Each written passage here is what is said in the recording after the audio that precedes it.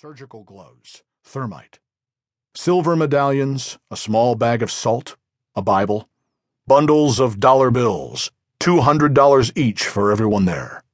It all felt amateurish and haphazard, more like a strangely outfitted sleepover party than a clandestine operation. Agent Hunt broke it down for them.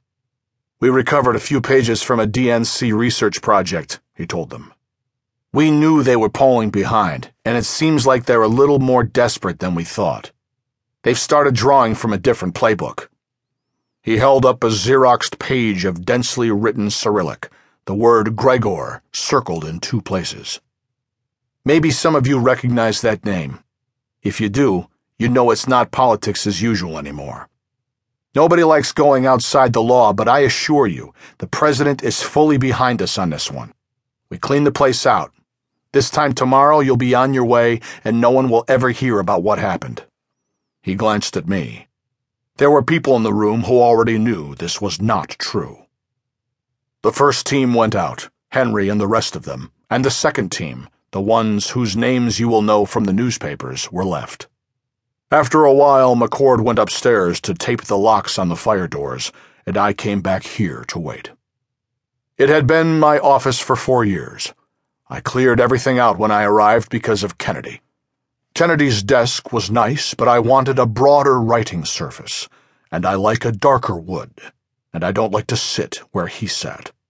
God knows what went on here. The new desk was supposed to have been Woodrow Wilson's, a man I admire. The 28th president was a sorcerer of no small ability within his limits. Better than Eisenhower, if you ask me. Until in 1918 he went too far, made a pact that brought the Great Plague. His dyslexia held him back, not to mention his education. There are some things they don't teach you at Princeton. The Wilson desk was a PR coup until, and it took fucking Sapphire to point it out, we found out it wasn't Woodrow Wilson's at all. It was Henry Wilson's, a vice president who served under the Great Butcher, who, incidentally, had the least human blood of anyone to serve in the office. The desk, I found, had several secret compartments. One contained papers handwritten in an unknown alphabet and bearing the signature of James Madison.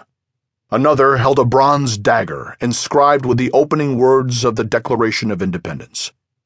A third one was empty, and objects placed inside it for longer than 8 hours would reliably vanish.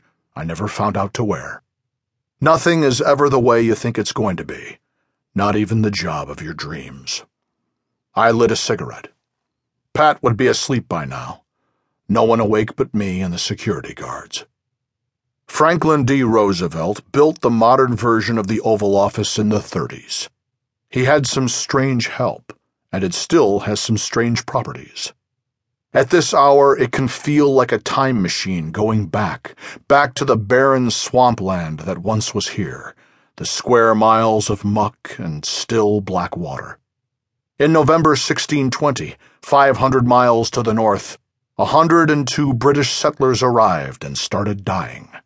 Half of them went almost immediately, from diseases caught during the journey coupled with no food and a killing winter.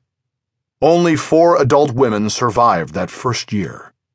Fugitive Protestant mystics, Tillys and Martins and Chiltons, they huddled together in half-built log halls, reading by firelight on the edge of a frozen continent next to a dark forest that stretched westward all the way to the Mississippi.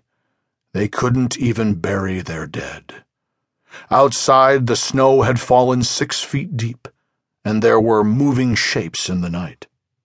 They were 53 people without a country, watching one another die until one of them, we will never know who, walked out into the darkness to do what none of the others would. The colony at Roanoke had died.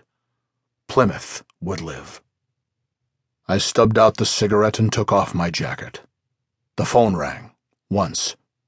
It meant that Henry's shadow team was climbing the hotel stairway to the 8th floor. As I later heard it, the Egyptian went first, clearing the hallway and sniffing out anything dead in the adjacent rooms. Henry followed, shambling. He always